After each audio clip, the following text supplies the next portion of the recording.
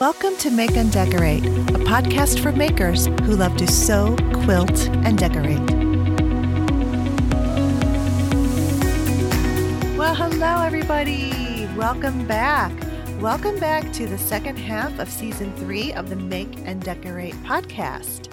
This is episode 63, originally published on February 4th, 2021. And with a new year comes new intro podcast music. Did you notice it was different? I'm sure you did. I just wanted a fresh start to the music, and this is exactly what I was looking for. Something kind of bright and bubbly and happy. So I hope you like it. I am keeping my outro music because I absolutely love the outro music. I never get tired of it. So, sometimes it's tunes and songs and everything are can be like that, where you can just never get tired of them. And others are like, okay, I've listened to this like 100 times and I'm done. All right, so let's see what's going on here. Since December, I wanted to mention a couple of awesome Christmas gifts that I got, and one of them is for the podcast. I got new equipment for the podcast. It's a little tiny, small red box. It's called a Scarlett Focusrite, but it is, I don't know. Honestly, I plug in the microphone and my headphones and record with it, and it's supposed to produce professional results. So you tell me, does this sound professional to you? And hopefully it does. Don't tell me if it doesn't. Just kidding.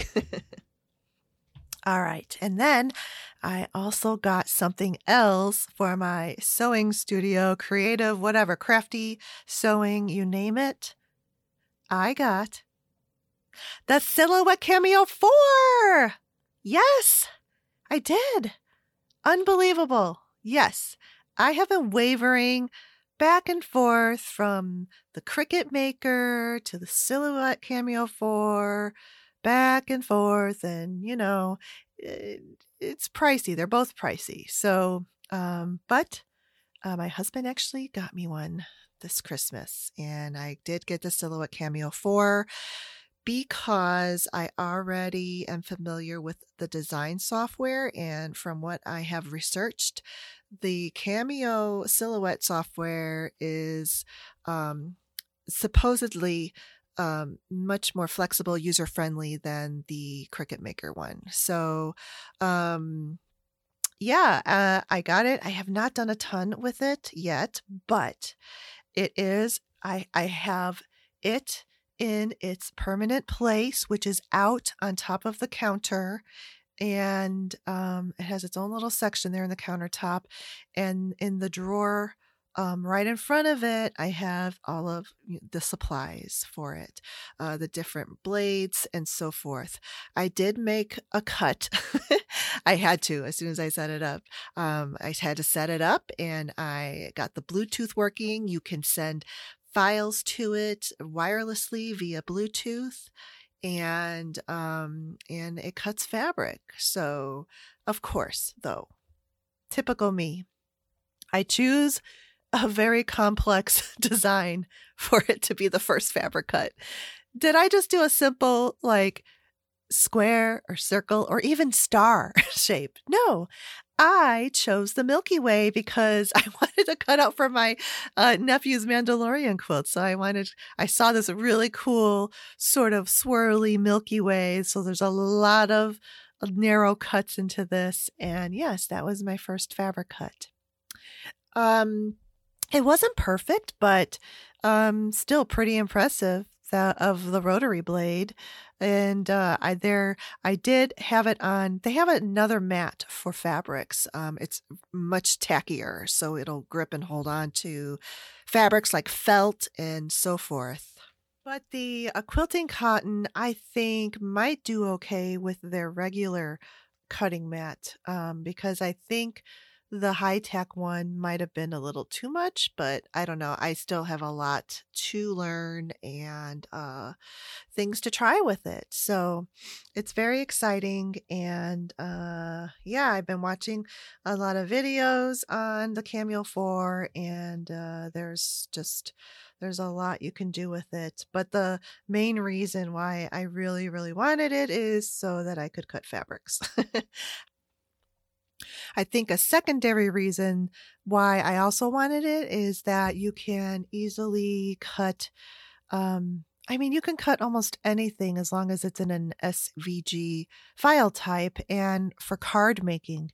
So I've gotten a little bit into card making over the last year, and I've only gotten a few of the dies. The dies can be used in my silhouette, my Sizzix machine, and they work really well, but these dies are expensive and they add up. So whatever you can send over to the silhouette machine is pretty much the same thing. You're cutting out a shape or whatever onto the cardstock. So I like that idea a lot better. So I have very little to share about sewing and quilting projects because that just kind of disappeared for a little bit around Christmas time.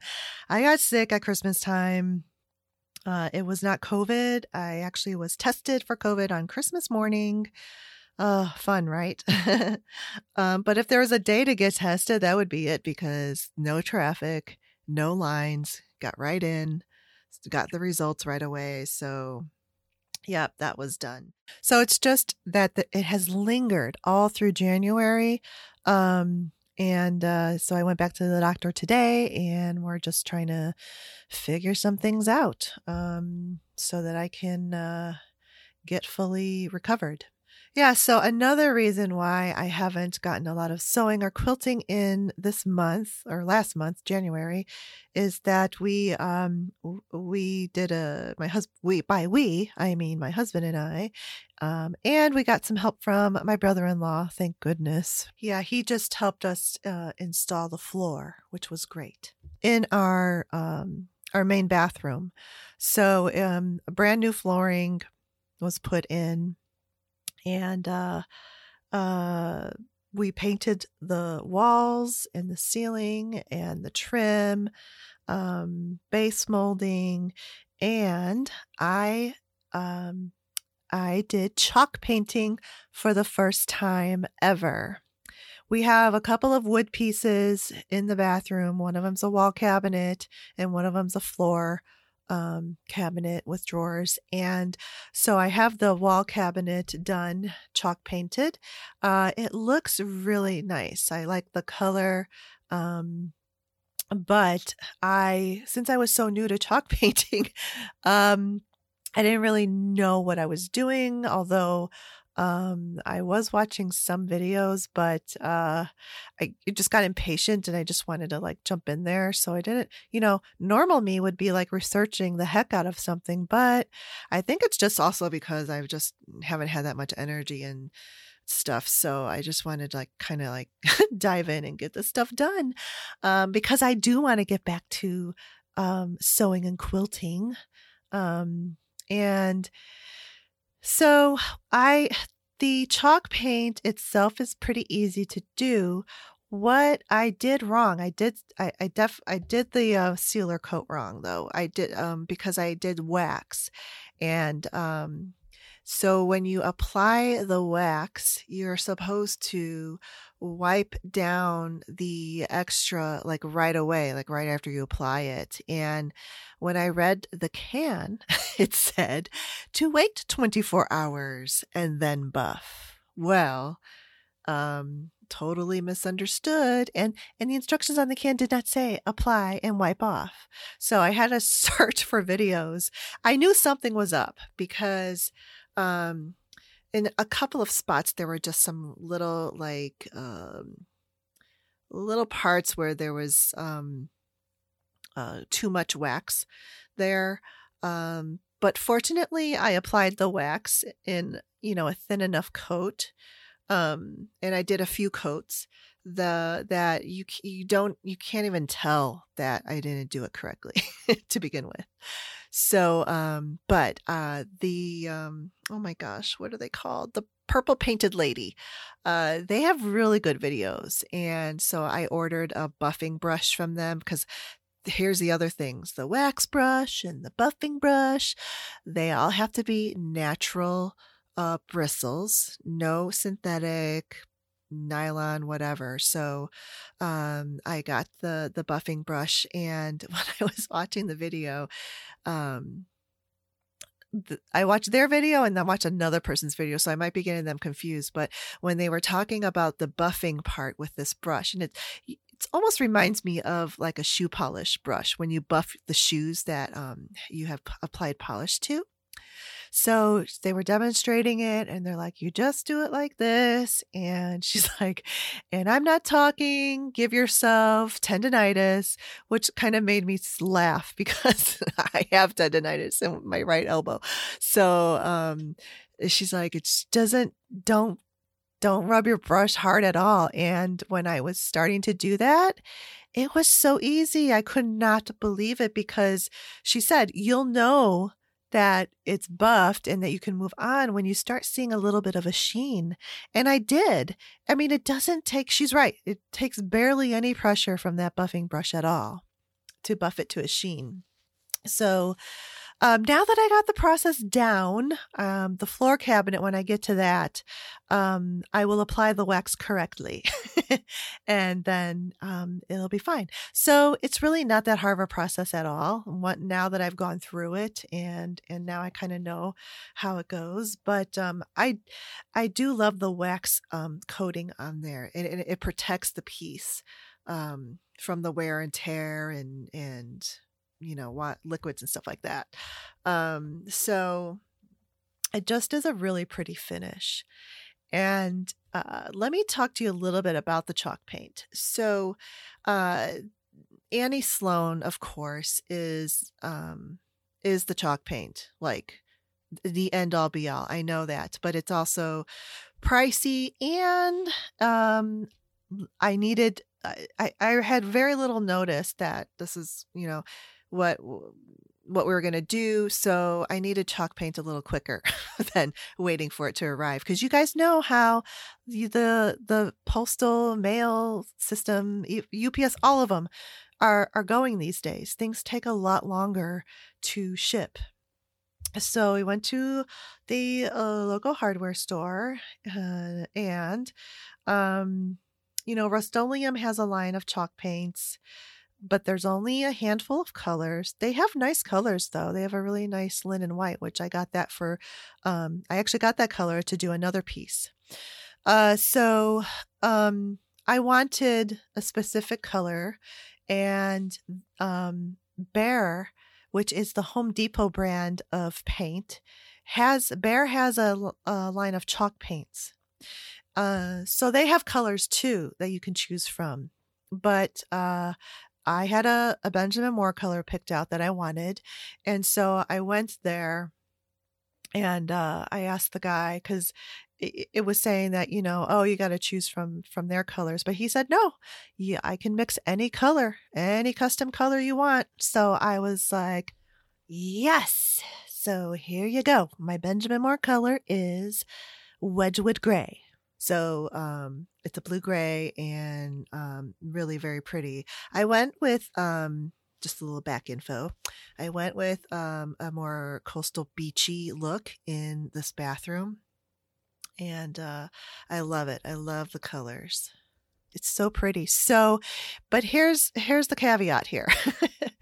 With the Behr chalk paint, you can get any color, but the way that the paint goes on, the first coat is a bit streaky. So I was panicking a little bit, but I knew what to expect because I did watch a video and someone was comparing the Behr No, it wasn't a video. I'm sorry. It was a blog. And she was comparing the Behr chalk paint to the Rust-Oleum.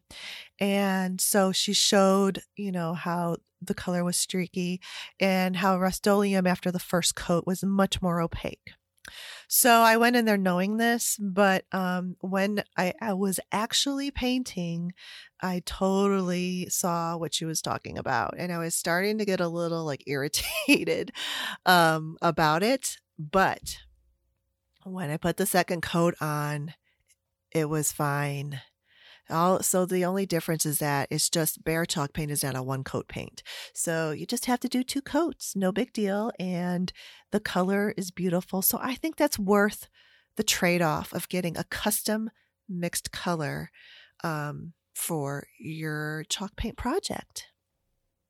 So I talked a little bit about interior paints way back in episodes in, I think, the first season, but I'm going to talk about them again because I think a lot of people are doing DIY projects. Even if you're not, you're hiring someone to paint for you. There's some things I can share about interior paints to help you make your choices easier. So I'll go over let's just talk about what paints are out there anyway to begin with. On the very top, high end of paints is Faro and Ball. I think it's running around $120 a gallon now, so that is super, super pricey. And it's really something that's not comparable to the Benjamin Moores or Sherwin-Williams of the world. It's all natural clay pigments, and it just has a higher level of quality and pigments. So if you can afford it and want to, that's the top of the line. That's the luxury line of paints. But there are plenty other lines of paint that are very good quality and have nice pigments as well. I just wanted to start and let you know that if you want the creme de la creme, it is Faro and Ball. It's an English paint company, and it's getting more and more available in the U.S. now, and I think you can even order online, and the UPS ship the paint to you. All right, so I would say the next level of quality paints is probably the Benjamin Moore and Sherwin-Williams. And these paints are not sold in regular hardware stores. So Sherwin-Williams owns all of the Sherwin-Williams shops that sell their paint.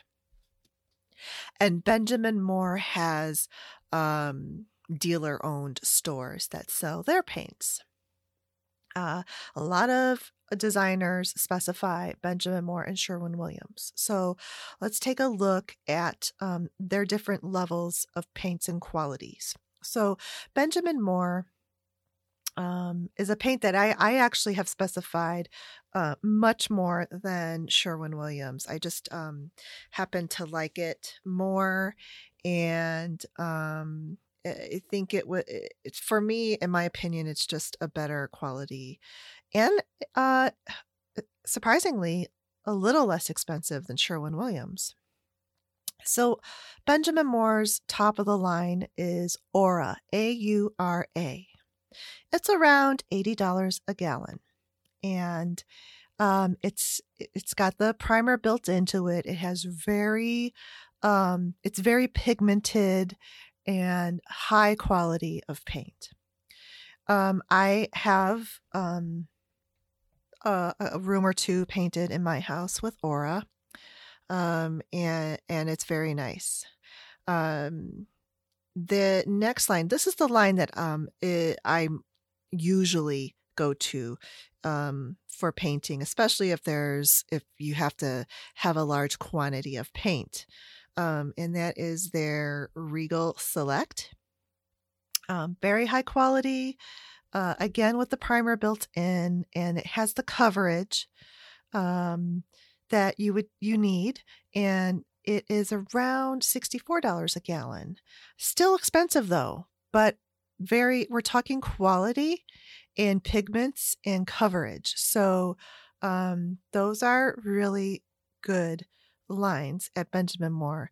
There is another line called Ben, but I think that you can do better with quality for the price. And I'll talk about that line in a few minutes.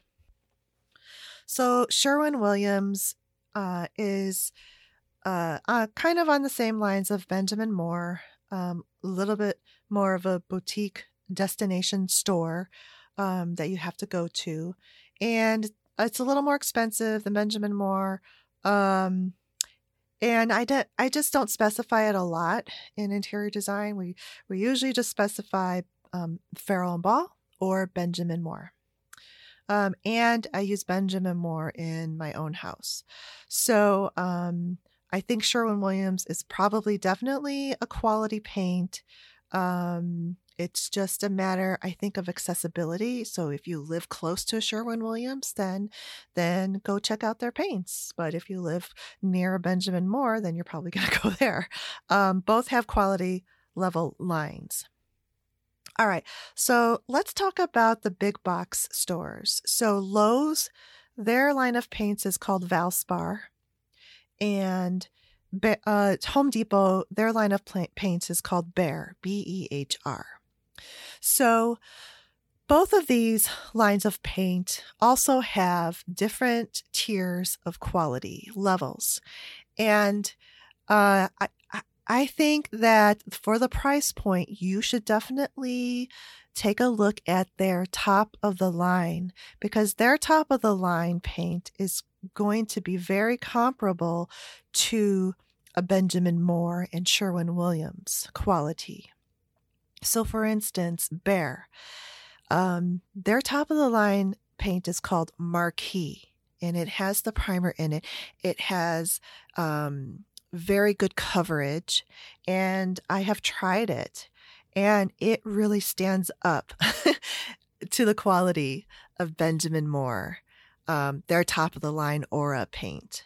It goes on really well, covers nicely, and its price point is $43 a gallon. That is very affordable, I think, as far as paint goes, interior paints. So I was very happy with the quality and how easy it was to apply that paint. I have not tried the top of the line of Valspar, but I'm sure it's a similar story. So if you are going to go to a big box store for paint, I would say stay away from the lower lines of their paints. And so the one line below the Behr Marquee is called Ultra Plus. It's about $28 a gallon. And you could visibly see the difference of the quality of that paint versus their Marquee paint. The Ultra Plus, so I used that for the ceiling of the bathroom. And on the ceilings, you usually paint ceilings in a flat finish. So absolutely no sheen or shine at all, just flat.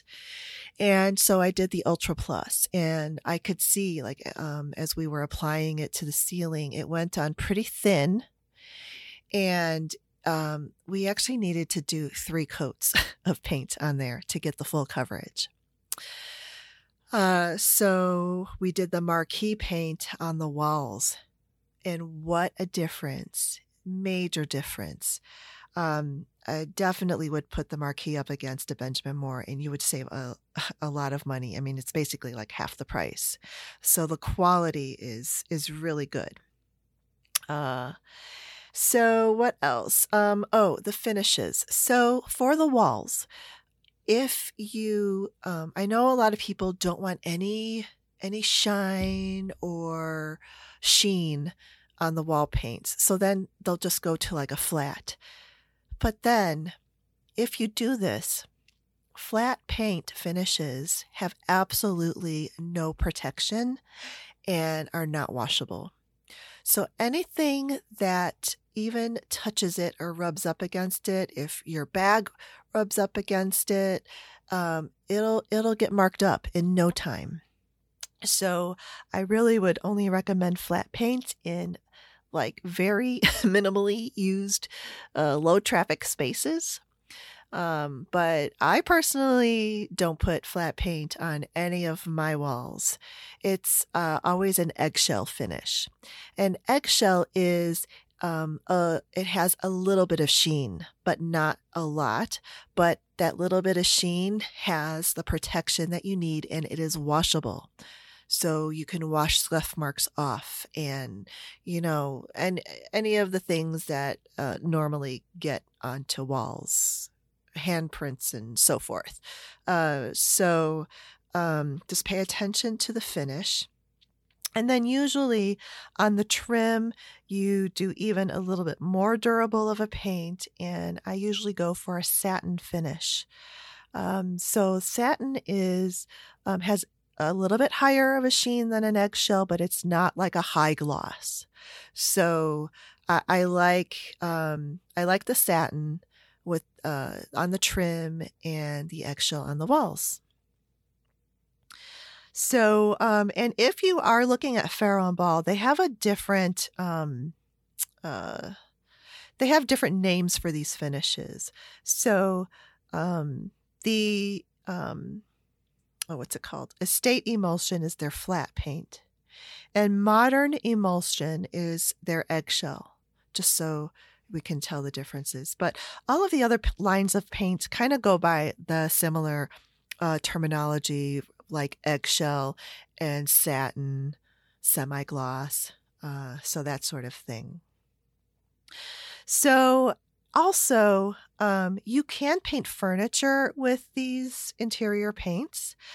You would just want to put like a clear sealer finish over it, like a polyacrylic, to seal it and protect the paint, from chips and dings and watermarks and that sort of thing. The nice thing about chalk paint is that there is like a poly sealer that you can put on it if you want to, but the wax sealer is just a really nice finish. It's kind of like the old way of how wood furniture was finished with the wax finish. So I hope that this information helps clarify just the myriad of options that are out there. I really only tend to stick to the mid to high lines of the manufacturer's paint because it just, if you're going to go through all of that work to paint a room, you're going to want it to look nice and to wear well. And especially if you have kids and pets, you want to be able to wash the walls. So flat finish paints are not washable. So yeah. And I am really like this project that we just are currently working on is the first time that I've used the Behr Marquee paint, and I'm really sold on it. I think that that's going to be like my new go-to paint for myself personally. So a few tips on choosing what color to use. This I know, just like in sewing and quilting, choosing fabrics sometimes can be very overwhelming, and the same thing goes for choosing a paint color. There are so many colors out there to choose from, but just think of it as, well, first of all, don't give yourself too many options. That's like the worst thing that you can do. So try to narrow your options down to 3 options to choose from. Narrow it down to the 3 that you like best. The other thing is to consider the light sources in the room. So is your room north facing, south, east? South and east are going to get a lot more light and sun, whereas the north and the west will not get as much light. Although west will certainly get the late afternoon sun in there. So light affects colors like greens, and even some blues. Greens are really like some of the hardest colors to choose because it changes so much with the different light variations that you get from morning into evening. So if you are going to choose a green, let's say even like a sage green or a mossy green. Sage greens are tough because they have gray in them, and sometimes they can look blue, but then they kind of can get really dreary looking if the light gets really low in the room. So just remember that when you're looking at colors that may have more of a gray or taupey tones to them. If those are put in more of the rooms that get the sunlight for a lot of the day, then they will not appear dreary at all. So colors just tend to they're like chameleons sometimes. And so you really want to take a look at it. I mean, if you're really you're not sure, but if you are sure, then just go for it. Go for the colors that you really like. So for instance, in my bathroom, I love blues. Blue is like right there, neck and neck with my favorite color, purple. So blues and purples, my favorite. And I love cool jewel tones. So I chose a very cool palette of the walls and the baseboard paint. But in order to kind of balance it out and to not have it too sterile looking, I chose a warmer white to put on the ceiling. And adding that little bit of warmth really just keeps it light, bright, and pretty. So on the other hand, looking at warm colors, let's say you're working in a kitchen and your appliances are all very cool colors, like of stainless steel. You look at these things in the room and then you think, I want to warm this up. And so you're going to put a warm wall color in there. So that's how it balances with the coldness of the stainless steel. And then if you put a warm color surrounding it on the walls. So just consider the things that are going to be in the room and the light sources, and most of all, what you like. That's most important, because if you're worried of doing the wrong thing and what people are going to think, and you're not following the trends and so forth, then I think it's going to be much harder to choose a color palette. So just stick with what you like, and then just put some of these other thoughts with your decision-making process. And then I think you'll be happy with what you choose. All right. Hello, everybody. I am back. This is sort of like a Frances Dowell type journal episode because I didn't record everything in one sitting. So here I am back the next day, which is February 2nd, Groundhog Day. And the groundhog saw his shadow this morning. So that would mean 6 more weeks of winter. So let's hope that's true. Because we just got hit with a huge snowstorm this past weekend. We got nearly almost 12 inches of snow, which for the Chicago area is kind of a lot. So I know other places, 12 inches would be nothing, but to us it's a lot.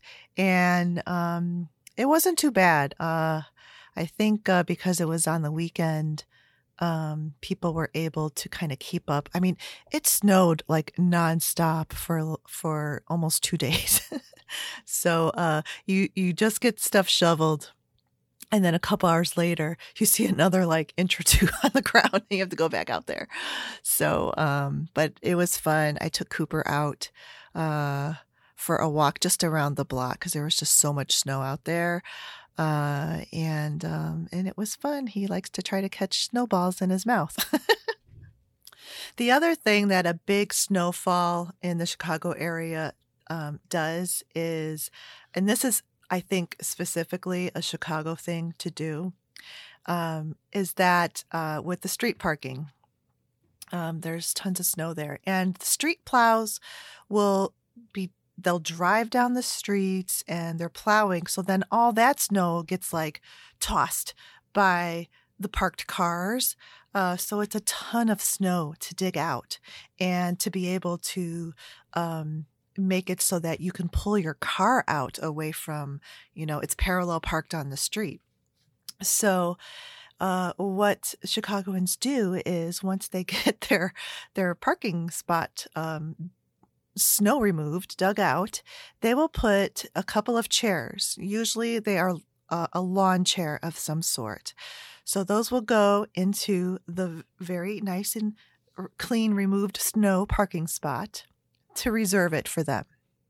And this is like, when there's big snow, the city and everybody kind of like, they let you do that. You can't do that if it's only like a few inches of snow on the ground. But if people, are taking the time and doing this backbreaking snow shoveling work around their cars to dig them out, they want to keep that spot. But the thing of it is that you almost need another person to run out there and pull the chairs out when you're ready to come back and park into your spot. If not, then they got to put their hazard lights on and block the traffic and go remove the chairs and then do their little parallel park. So yeah, it's just a whole thing, but it's just funny. I almost kind of love seeing all these chairs out on the street after the big snow. It just makes me laugh. Okay, so I just want to give you a glimpse of what to expect in this upcoming second half of season 3. I recorded all of my guest episodes during the month of January, and so excited about those. And one of them is a video podcast. So one of the guests agreed to do a video podcast with me, and that'll be coming up in mid-April. So I'm really excited about that, and I'm looking forward to getting your feedback on the video podcast as to whether I might do more of those. I think it's fun, and we'll see how it goes. I haven't edited it yet, so if it ends up being like an editing nightmare because I would have to edit not only the audio but the video, we'll see. We shall see. But I will tell you, I had the best time recording this, and so, stay tuned, and I hope you enjoy the rest of the season. Let me know. Stay connected with me. You can email me at info@makeanddecorate.com. And I'm also on Instagram. So let's just finish this out with what I've been watching, and I got a couple of what I'm listening to. All right. So, of course, I watch PBS everything. There's a lot to watch on there now, too. So one of the shows, All Creatures Great and Small, I think I talked about this to my patrons. It is just a great show. It's on Sunday evenings, and it's about a vet, recent graduate in veterinary school back in the, I don't know exactly what time frame it is, maybe the 30s, 40s, but it's really a good show. And I love also, I always look at the landscape cinematography and the clothing, the costumes. And there is just such beautiful clothing in this show. Like, the men with the tweed fabrics, and the vests and the overcoats, and it's amazing how dressed up they were back then on an everyday basis. And we're talking like vets going to a farm and, like dealing with cows. And they would have like this, overcoat type of a thing, like what doctors today wear, the white coats. But they would just put them over their like kind of dress clothes. It's according to the show. I mean, I'm sure it was kind of like that back then anyway, but it's just interesting. I just love that show. Very good stories and very good characters. The other one is Miss Scarlet. It's also on Sunday evenings, and I'm 3 episodes into this show. It's very good. It is about the first female detective in London. And this is sort of like a British version of The Alienist, which is on The Alienist is on one of the channels. I think it's FX in the States. But The Alienist is about the first female detective in New York City. And it's also around the same time, the late 1800s. But The Alienist is very much darker. It's very, very good. I watch it, but it has some dark parts, and overall it's kind of has a dark, she the main character, Dakota Fanning, wears black all the time, and it's the way they film it is kind of like very dark. The Miss Scarlet is not as dark, and she wears beautiful colors, blue and red, and it's a little bit more, bright and funny. There's a lot of funny things going on in that show. So it's very good. And just a couple of others that are out that I've been watching is Father Brown. That's kind of a lighthearted, funny mystery show of like a whodunit. And Majorca Crime, a little bit more modern and also a crime show. On Netflix, I just watched this. It just came out. It is so, so good. It's called The Dig. It's a true story. In 1939, Suffolk, England. And Ralph Fiennes and Carey Mulligan are the main actors in this movie. And it's about how it's archaeology. So, and this woman had these big mounds on her property, and mounds were used way back in ancient days for many types of things, burial grounds and so forth.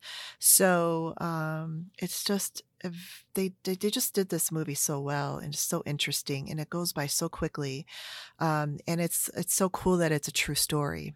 And I like when they say what happened at the end in real life and with what it is. So I just don't want to give too much away, but it is a very, very good movie, and I highly recommend The Dig on Netflix. On YouTube, there is a channel I've been watching for the last several months, and it's called The Cottage Fairy. I love this channel. It is a channel where you can take 10 minutes out of your day and just decompress, and you can see beautiful scenery and artistic things. So the woman on this channel, Paula is her name. She's an artist, and she lives in rural northern Washington. And she puts out every Wednesday these short videos. Like they might be 6 minutes long. Sometimes she has some that are maybe 14 minutes long, but most of the times they're around 6 to 8 minutes long. And they're very cinematic and artistic and kind of like an escape. And she lives in such a beautiful, beautiful place with mountains and a running river. And she has a beautiful lab dog and a little bunny rabbit.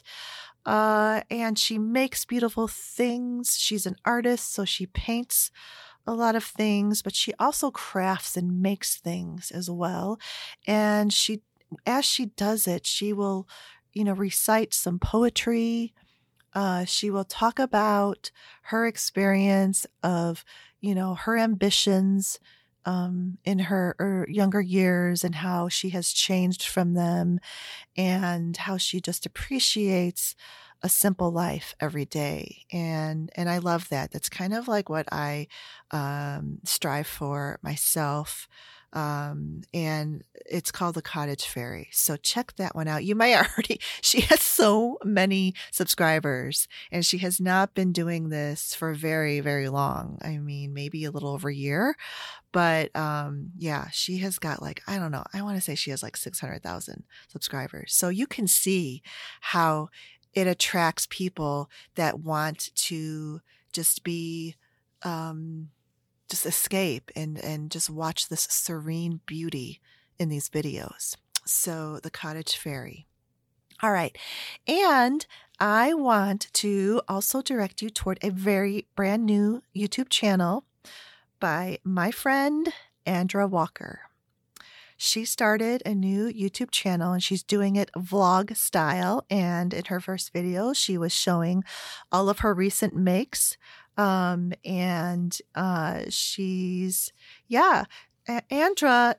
is just a very vibrant, bubbly person. And I met her on Instagram and she is one of the listeners of my podcast from the very beginning. And she has just, replied and responded and commented on a lot of the posts that I put up when I post about the new episode that is publishing. So check it out, Andra Walker and her new YouTube channel.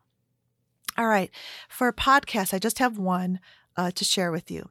So if you are interested in gardening, or if you've always been interested in maybe knowing how to start seeds indoors, this podcast called Joe Gardener, he has been putting out episodes recently because this is the time of year that people will start ordering their seeds and start planting them, starting them indoors. And it's something that I've always been intimidated by, and I've never really had success starting seeds indoors. And I still don't know if I'm going to do it this year, but I've been listening and learning how it's done. And the way they present the information, to me, it just doesn't seem too overwhelming like it has been on other things that I've watched and listened to. So, and I like this podcast all throughout the year. I mean, I like how they go through the growing seasons as they're happening, and they will touch on topics that are what are popular and poignant for that time of the year. So Joe Gardener, and it's about gardening.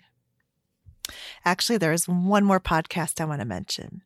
And it's not a new podcast, but they took kind of like a long break and they came back recently.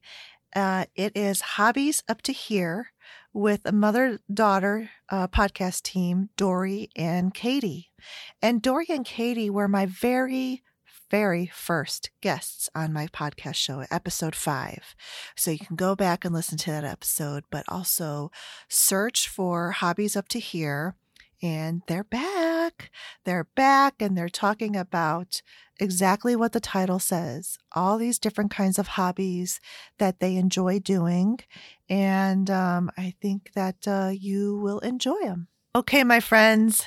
It's time for me to say goodbye. And if you stayed with me all the way till the end, I will give you another little nugget.